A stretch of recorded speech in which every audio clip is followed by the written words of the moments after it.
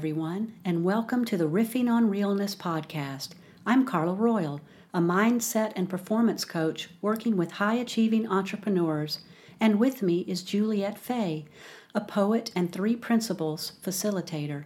If you are wrestling with how to be real in the midst of rampant superficiality, and it's causing you to overthink, be too guarded, and not live your potential, then you're in the right place.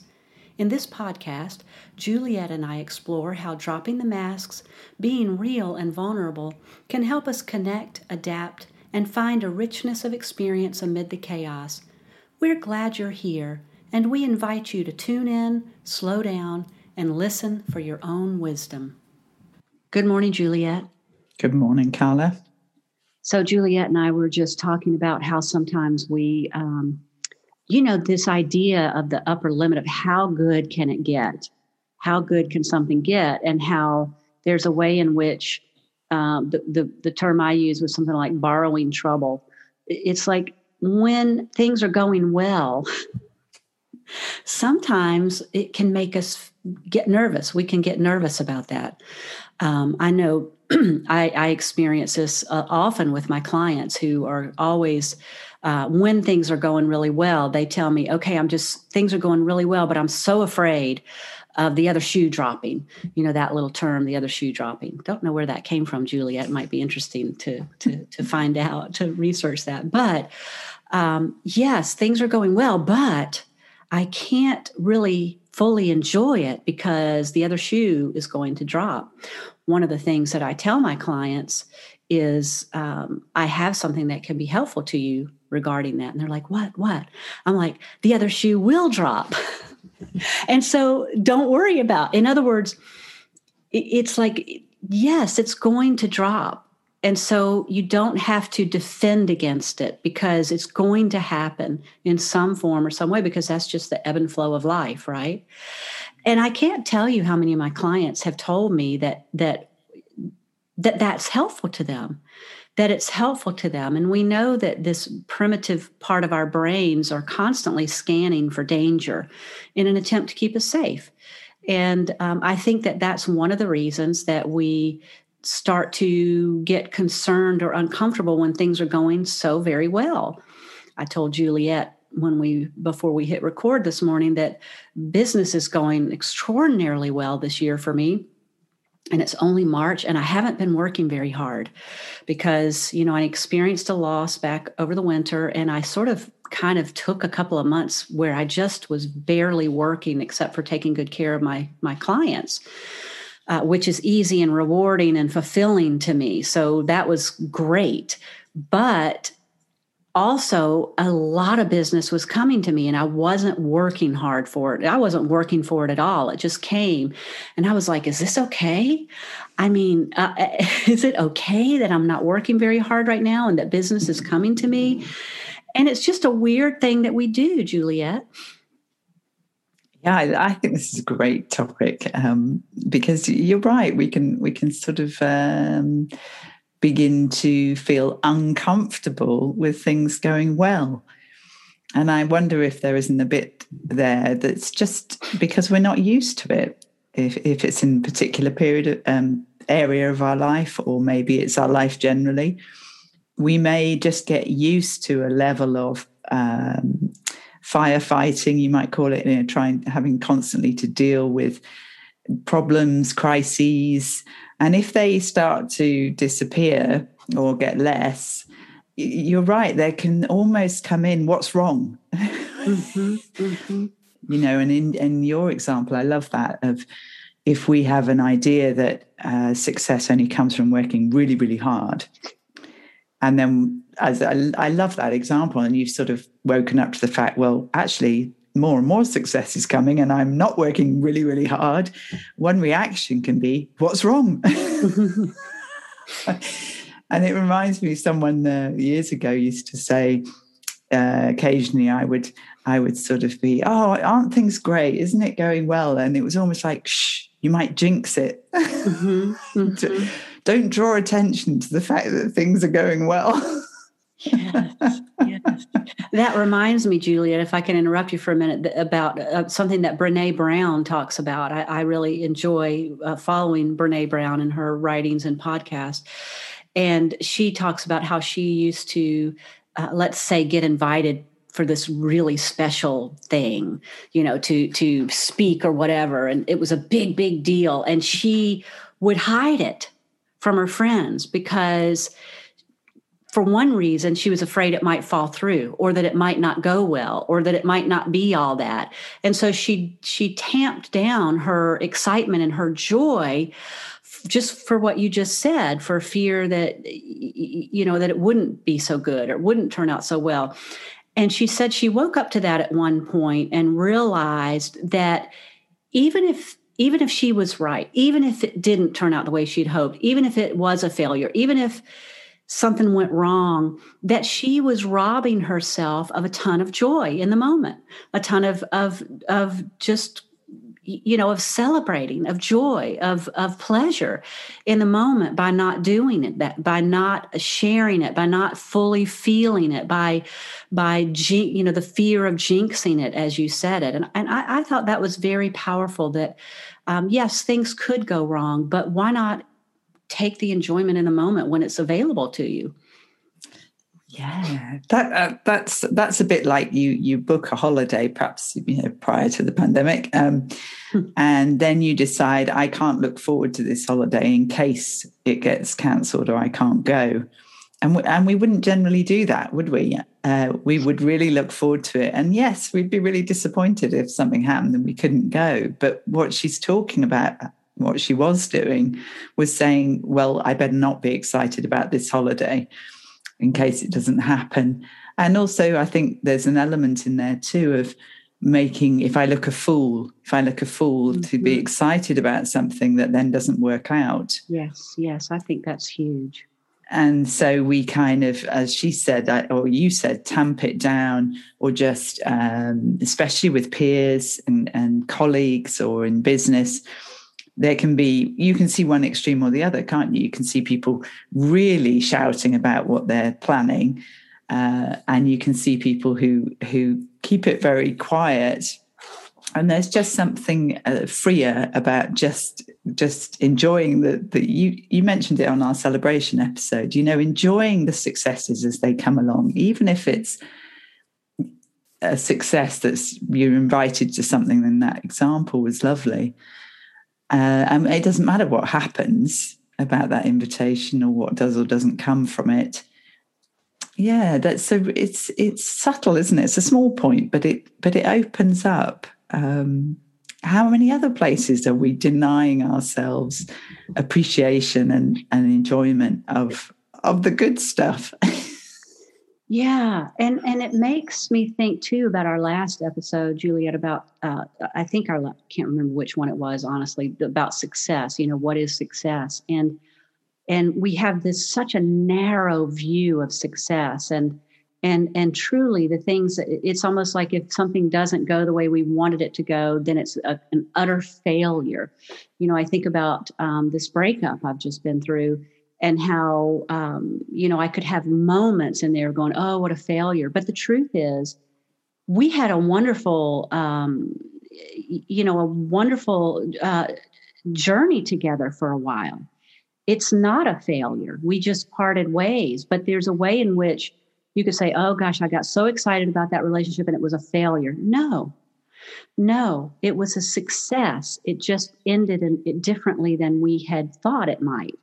And I think that it's so important to open up our ideas about what success is. And I think part of success is enjoying these moments. And even if there is some way in which things don't go the way we had hoped, if that makes sense. It absolutely does. Reminds me of that saying, it's the journey, not the destination. Oh, yeah. Yeah. And so you're right. When we have these narrow definitions, we just miss so much. And I love to hear the way you're talking about that. I can feel there's already a deep appreciation for all that was there. Mm-hmm. And in the case of relationships end all the time through all sorts of reasons. Mm-hmm. And it's only that we have certain opinions and judgments. And or more than that, what you're saying, we have an idea of what we think it should be, mm-hmm. or should look like, or how it should go. And it's lovely to hear. It's also something lovely in you, in the way it's evolving for you, because I know you grieved, and now this appreciation is just sort of coming through loud and strong. It's really beautiful. Mm-hmm. Yeah. Allowing yourself to fully feel all of it, the grief and the joy, the disappointment and all that was good, and all that the ways that I grew and transformed. It's a beautiful thing if we can allow, like you said, to open up our narrow definitions of how life is supposed to be. It's so limiting. Yeah. So it's getting clearer and clearer to me that I have no idea. Whatever I think is a good idea or a good thing, or that should happen, or this should happen. Actually, if I look back all through my life, all kinds of things have just cropped up completely unexpectedly. Little things, big things, chance meetings, conversations, seeing something on the internet. You could go on, which have either sent me in a direction just in that given day, or have completely changed my life. Mm-hmm. And how could I possibly know ahead of time all of that, all those treasures that are around us all the time, I think. Mm-hmm, mm-hmm. Absolutely. And Juliet, everybody's going to laugh at me here, but I have totally forgotten what our topic is. How good can it get? What is our topic? What is our topic, Juliet? How good can it get, Carla? How good can it be? Thank you. Yes, because I was like, how did I get from there to there, and the success and the relay? How did that happen? Yes, how good can it get? How good can it get when we can take away some of the labels? How good can it get when we can calm our overly dramatic, primitive part of our brain that wants to constantly be scanning for danger? I have a client who struggles a lot with a high level of anxiety, some agoraphobia, things like that. And part of what we do together is to try to help her see the good, the true, and the beautiful that's in her life every day. But because of some of the trauma she's gone through, it feels to her unsafe to dwell on the good, the true, and the beautiful, because it could mean missing some danger. But then she lives in this amped up place of everything is dangerous all of the time. And I don't want to, I would never want to minimize the real dangers that are out there and the traumas that so many people have been through. There's a balance in terms of trying to help someone through those kinds of things, to help them understand where the danger legitimately is, really is, and where it's not, and how to more often enjoy those places where there is no danger. I think a helpful way to talk about that is when you really look at what that is going on there, is often we are looking into the future. Mm-hmm. when we're feeling a lot of anxiety. It's often about the future of what may or may not happen, but we're also looking through a lens of, it's that negative bias almost that you talk about. So we're looking through a lens of our own stories, and they might be unconscious. So a sort of one example of that, years ago where I grew up, there was a lovely woman around the corner who was in her 90s, and it was a neighborhood on the edge of a city, but it was a relatively affluent and relatively safe kind of neighborhood. And this lady, she was lovely, but she was very worried about being burgled. And I remember as a child, I didn't know her very well. I used to visit her with my mum occasionally. And she was so chatty and relaxed and friendly, except for this one thing. And you're not going to be surprised to hear that in time, her house was burgled. And I remember as a child being puzzled by this, because there wasn't a big crime rate in that area for house break-ins. And there was something to me in that there felt like there was a connection, and I can't explain it. It's not on a kind of rational level. But I think in the way I'm explaining this, if you look out, if you walk down your street and you see everybody as a potential mugger, then your whole sort of demeanor changes. You're defended and you're waiting for something to happen. And I don't know how exactly, but at the very least, it won't invite a sort of friendly hellos, because you'll be giving out signals saying, keep away from me, keep away from me. And I wonder how much deeper that goes at a level, not, at a sort of a level that we feel in other people rather than consciously, logically work out. Any thoughts about that? Yeah, I do have some thoughts. I get on one hand where you're coming from, and I'll tell you that first. And then on another hand, I don't get it. And then I'll talk about that second. In the first case, I have a client who was very anxious about going home to visit her mother. I may have even mentioned this on another episode. And she was very nervous and even angry about going to see her mother for the holidays because she had gained weight. My client had gained weight, and she just knew her mother was going to rake her over the coals for it. And she was angry at her mother about that, and disappointed and sad and all those things. And so we talked about this kind of in the ways that you and I talk about things here. One of the things I said to her was, number one, you don't know how she's going to respond. She said, well, she's always responded this way. I said, okay, she always has. You've got a history of that, but that doesn't guarantee that she will this time. It's likely, I would say, probably likely, but not necessarily. And secondly, you're living it in your imagination, 100,000 times before you go, and you're making yourself miserable 1,000 times rather than the one time if it does happen. So can you kind of live it once, which is a mantra I tell myself, by the way, when I'm spinning out on a stressful future. I remind myself, Carla, live it once. If the worst case scenario happens, live it once rather than 1,000 times in my imagination. And so she really, really got that.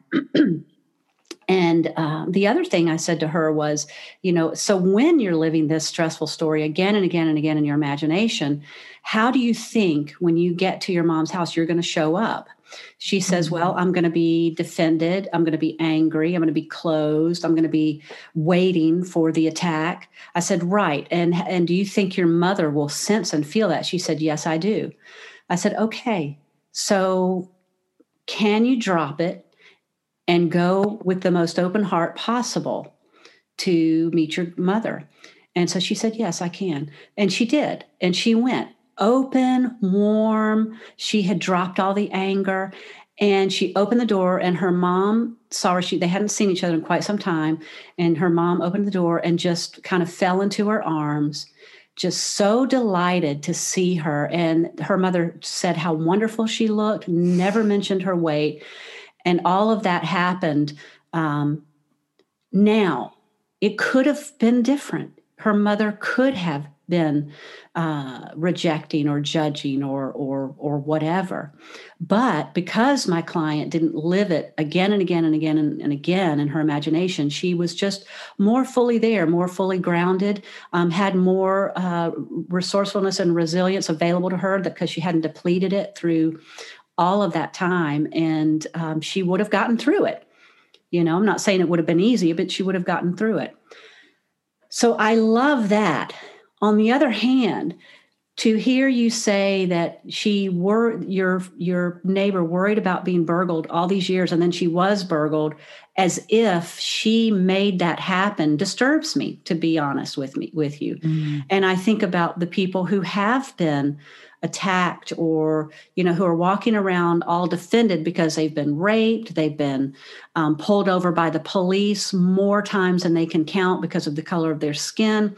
And so they're defended because they see what is happening to them again and again and again. To suggest that possibly they made that happen. Now, I don't believe that's what you're saying, Juliet, but I'm checking it out. But that was my visceral response when you said that she had worried about being burgled, and then she was burgled, as if because she worried about it, she created that. So I would love to hear more about, because I think there's a danger in that making the victim the problem. If only they had been stronger, if only they had been more open, if only, it's sort of like what the messages women get. If only you hadn't worn that short skirt, you wouldn't have been raped, rather than going to the man and saying, stop raping women, regardless of what they have on, for example. Yeah. Yeah, I inappropriate laughter after that. Sorry. Well, this is what's so great about our relationship, is we have so much respect and love for each other. And what we've decided to do on this show is riff on realness, and that is to get really real. Yeah. Yeah, so I'm glad you raised that. So I think as a child, I was curious about it, and I take your point, and as you suspected, I don't sort of that whole idea of you make stuff happen to you, and you should if you only got it, if you understood that better, then bad stuff wouldn't happen to you. It's like taking a sledgehammer to a nuanced and subtle and multi-layered ideas about our experience. So I'm glad you raised it, because she was a sweet old lady. Absolutely didn't feel like it was her fault or she deserved it. So great for bringing that up. But I think the way you were talking about it is a place I'd like to explore deeper, because I love how you talked about it, imagining something 1,000 times. Not only do you suffer that experience 1,000 times, but you don't need to have the experience until it actually happens, which is what you were pointing at. But I want to emphasize that piece, because you may not be able to stop those imaginings, but recognizing that that's what they are, you can be angry and upset with your mother when she's 2,000 miles away or has passed away. We know this. And recognizing that that's what's happening. Your mother is not giving you that experience in that moment. Mm-hmm. She can't. She's not present. Mm-hmm. It is your thinking about your mother, or one's mother, that is generating all that visceral response. And that's so helpful to see that. And it may sound very obvious, but there can be lots of places where we don't realize. We're so in it, we're so in the reaction, that when someone taps you on the shoulder and says, look, this is happening to you right now. A better place to see this is, say, people who are terrified of flying.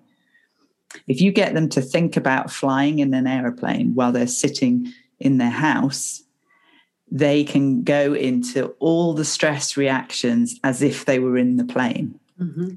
And to me, that says, wow, look at the power of the mind. Yes. And it begins to open up that inquiry. Well, is it the plane that's creating this fear? Because I'm not in a plane and I feel sick right now. And that's a fabulous place to wonder and inquire. And the way you work with your client, I love that, because in seeing that she didn't have to keep rerunning, imagining the encounter, it sounded to me like some space opened up, and your really helpful suggestion to, can you go in with an open heart? And when you said, can you drop that? What I heard is, can you drop the thinking that's creating the imaginary meeting? Because also that's not serving you. It's not giving you any solutions. It's not giving you anything new. And so it's really interesting to wonder, when going back to our topic, which how good can we stand it, or is that when we start to notice that we may be habitually just holding a level of surveillance or worry, and it can be quite low level or high level. You start to, when you start to see that, then the next thing that comes in is, well, do I have to? Do I have to hold these thoughts in place? And I think we do that simply by giving them attention. Yes. And when that question comes in, well, do I have to pay attention to this? That can open up even more space.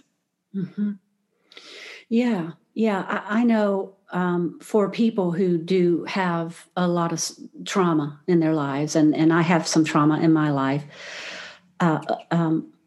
when that part of me gets triggered, that primitive part of my brain that tells me I'm in danger, when I know I'm not, rationally I know I'm not, that primitive part of our brain is so incredibly powerful, though, that the rational mind pretty much can't get through to it.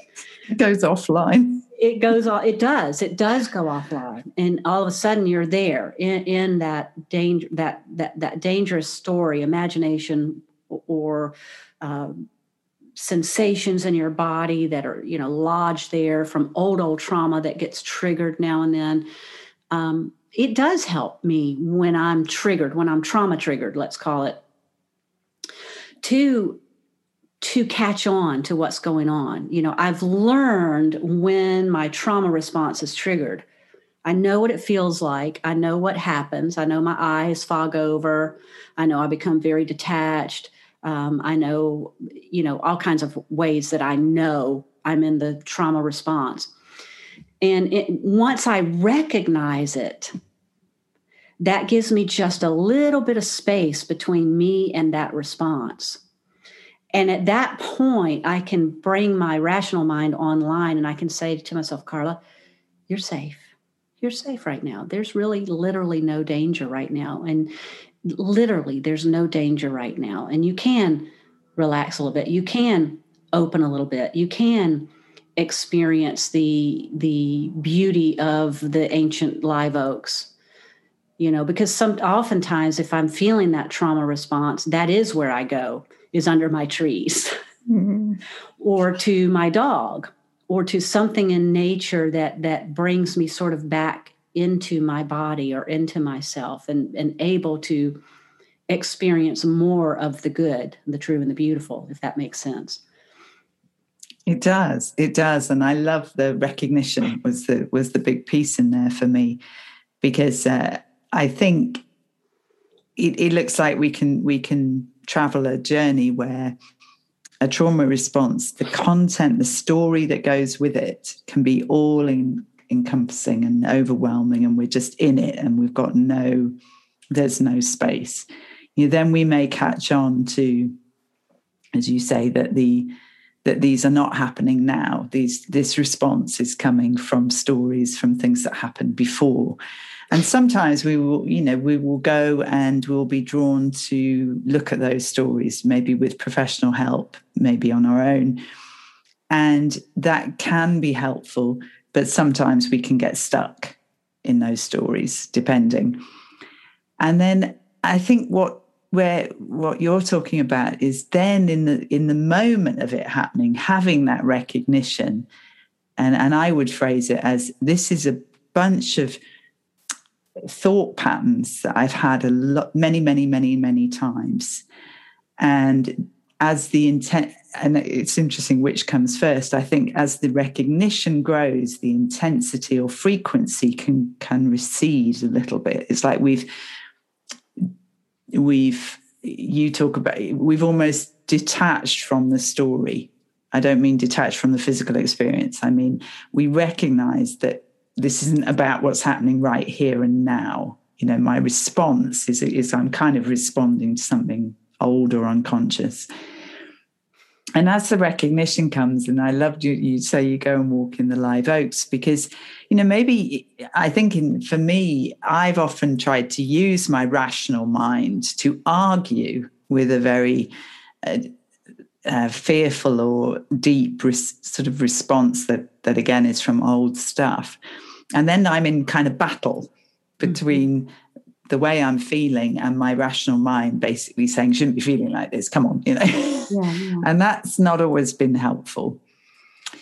So for me, you going in the live oaks, it's back to your lovely phrase about sitting on the bank of yourself. There's a deeper place which is not mystical, but is what is there when we settle down, is what is there when we kind of open, and we do it all the time, even though we might not notice it. So having awareness, recognizing that opening, like in the story of your client, the fact that her heart opened, and recognizing, well, where does that come from? Because when we do it unconsciously, we don't tend to think much of it or even appreciate it.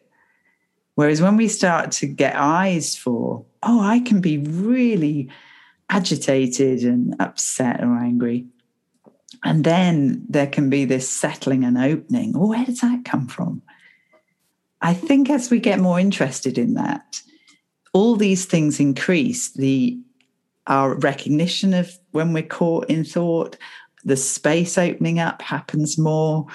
The appreciation of that space happens more. And I mean, this has been my experience. So it's not been a sudden kind of overnight, all those responses have disappeared, but they've been calming down over the last few years.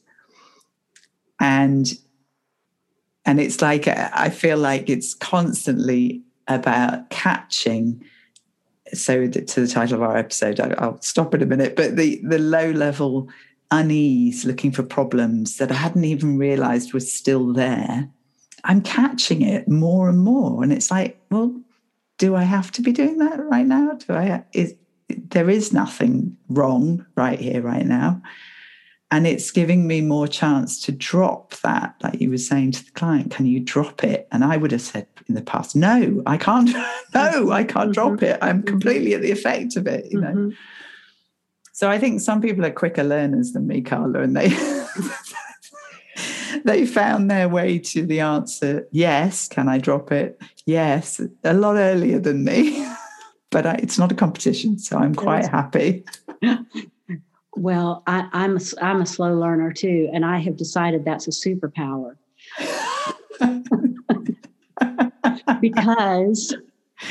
because I learn it so well, you know, slowly. I learn it so well eventually that it serves me really well. So I am at peace with my slow learning and my slow blossoming, if you will. At this point I am. I haven't always been, but yeah. And you know, with trauma based responses, there's often there's no thought at all involved.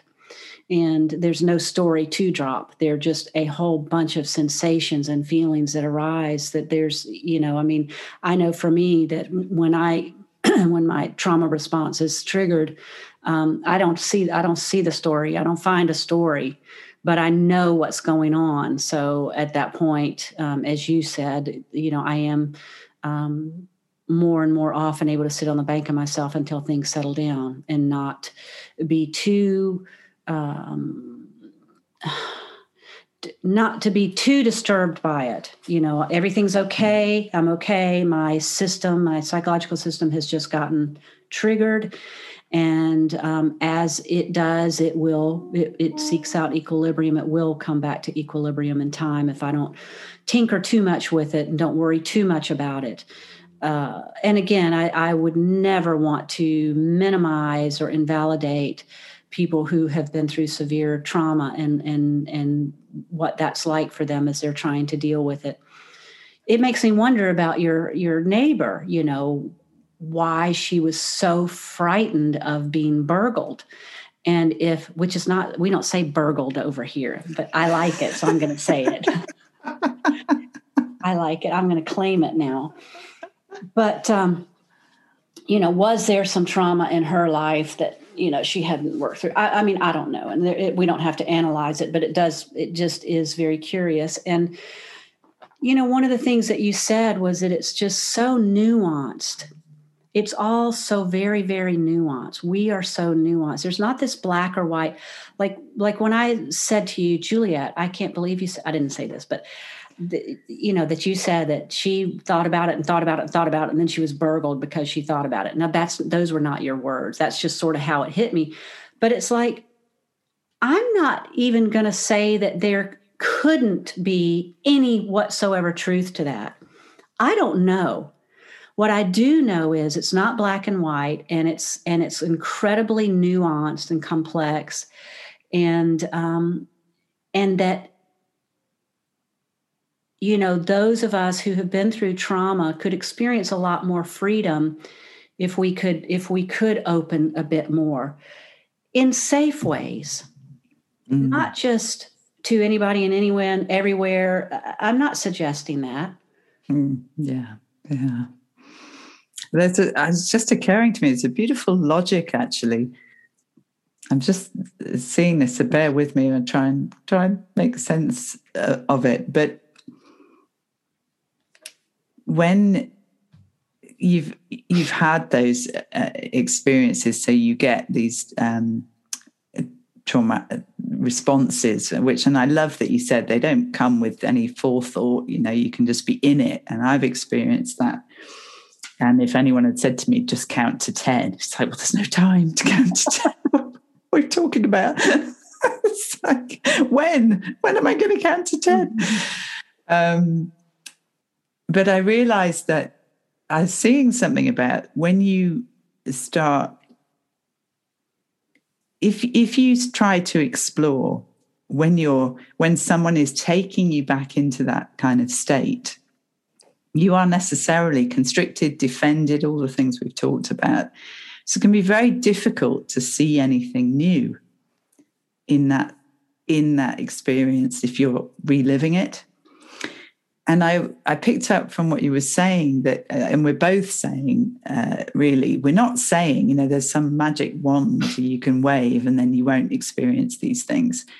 And that, in a way, is part of the problem, because many people who seek help, they desperately want rid of however it comes, flashbacks or fight, flight, freeze, faint. We've got all those responses. And when they're very severe, they're very intense, they are debilitating. They do get in the way of, everyday life. So it's completely understandable that people seek help because they want rid of them.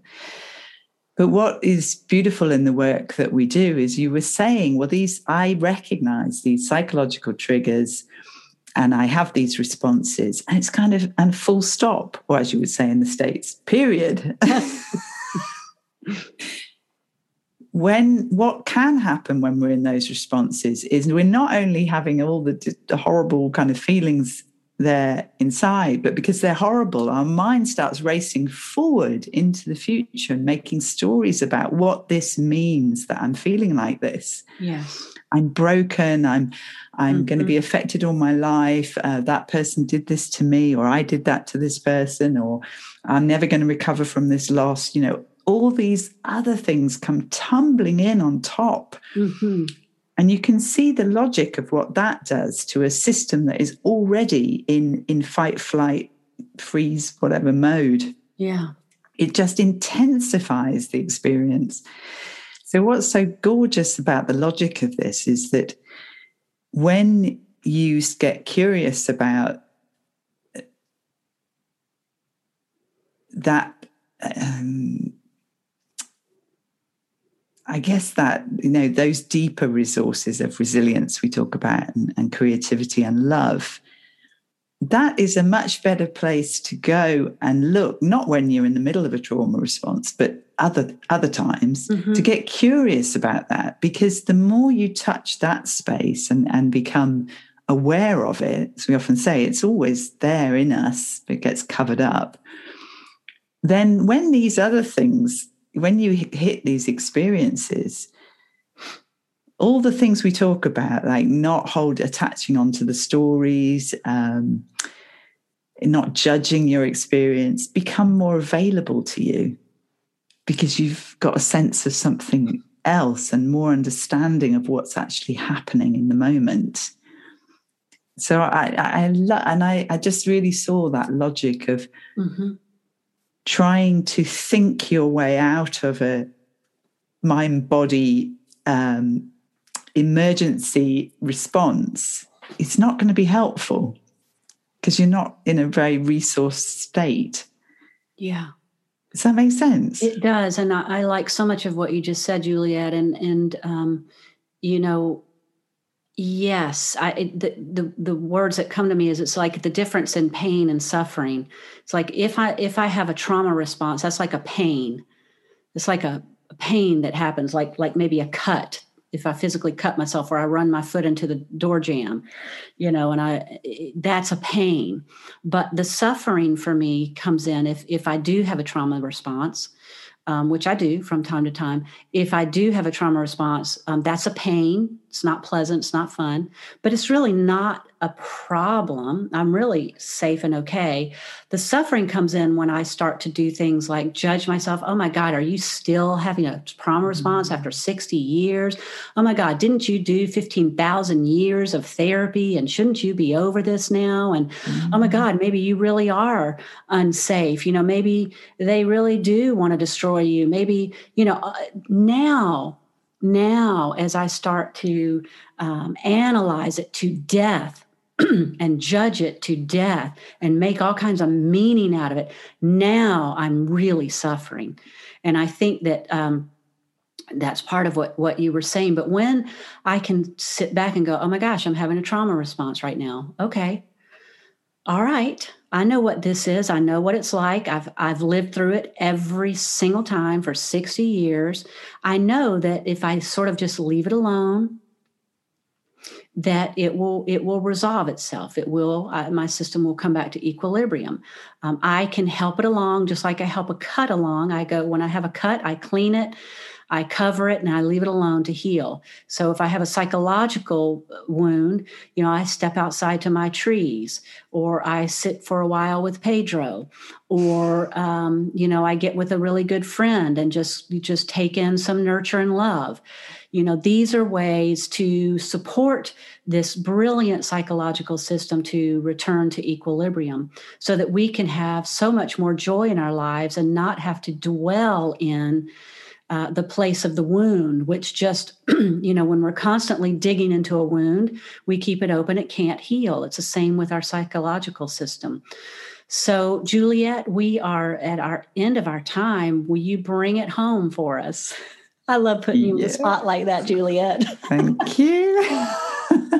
Yes. Well, I think I'd just end by saying there's the beautiful sort of paradox to explore is, if you do what Carla just said, if you recognize and don't judge the experience when you can, then ironically, those incidences tend to start to diminish, maybe very gradually, maybe all at once. And that's the great hope in that. And that's why we all the time are pointing towards something deeper, because that's where we find the resources, I guess, because I do believe that we are made to handle life. Yeah. Yeah, me too, Juliet. Well, thank you so much. That was a fun conversation. Thank you, Juliet. Oh, thank you. And you're welcome. You've been listening to the Riffing on Realness podcast with Carla Royal and Juliette Fay. If you've enjoyed this episode, be sure to subscribe and share with a friend. We would truly appreciate it if you'd rate and review this podcast, which will help others find us. You can visit me, Carla, at carlaroyal.com. I am a mindset and performance coach working with high-achieving, high-performance entrepreneurs and business owners who are quietly dealing with too much mental chatter and anxiety. Juliette loves freedom of mind, which she explores and shares through poetry and conversations. Find her at soulcare.org. That's soulcare, SOLCARE.org. We'll see you next time on Riffing on Realness.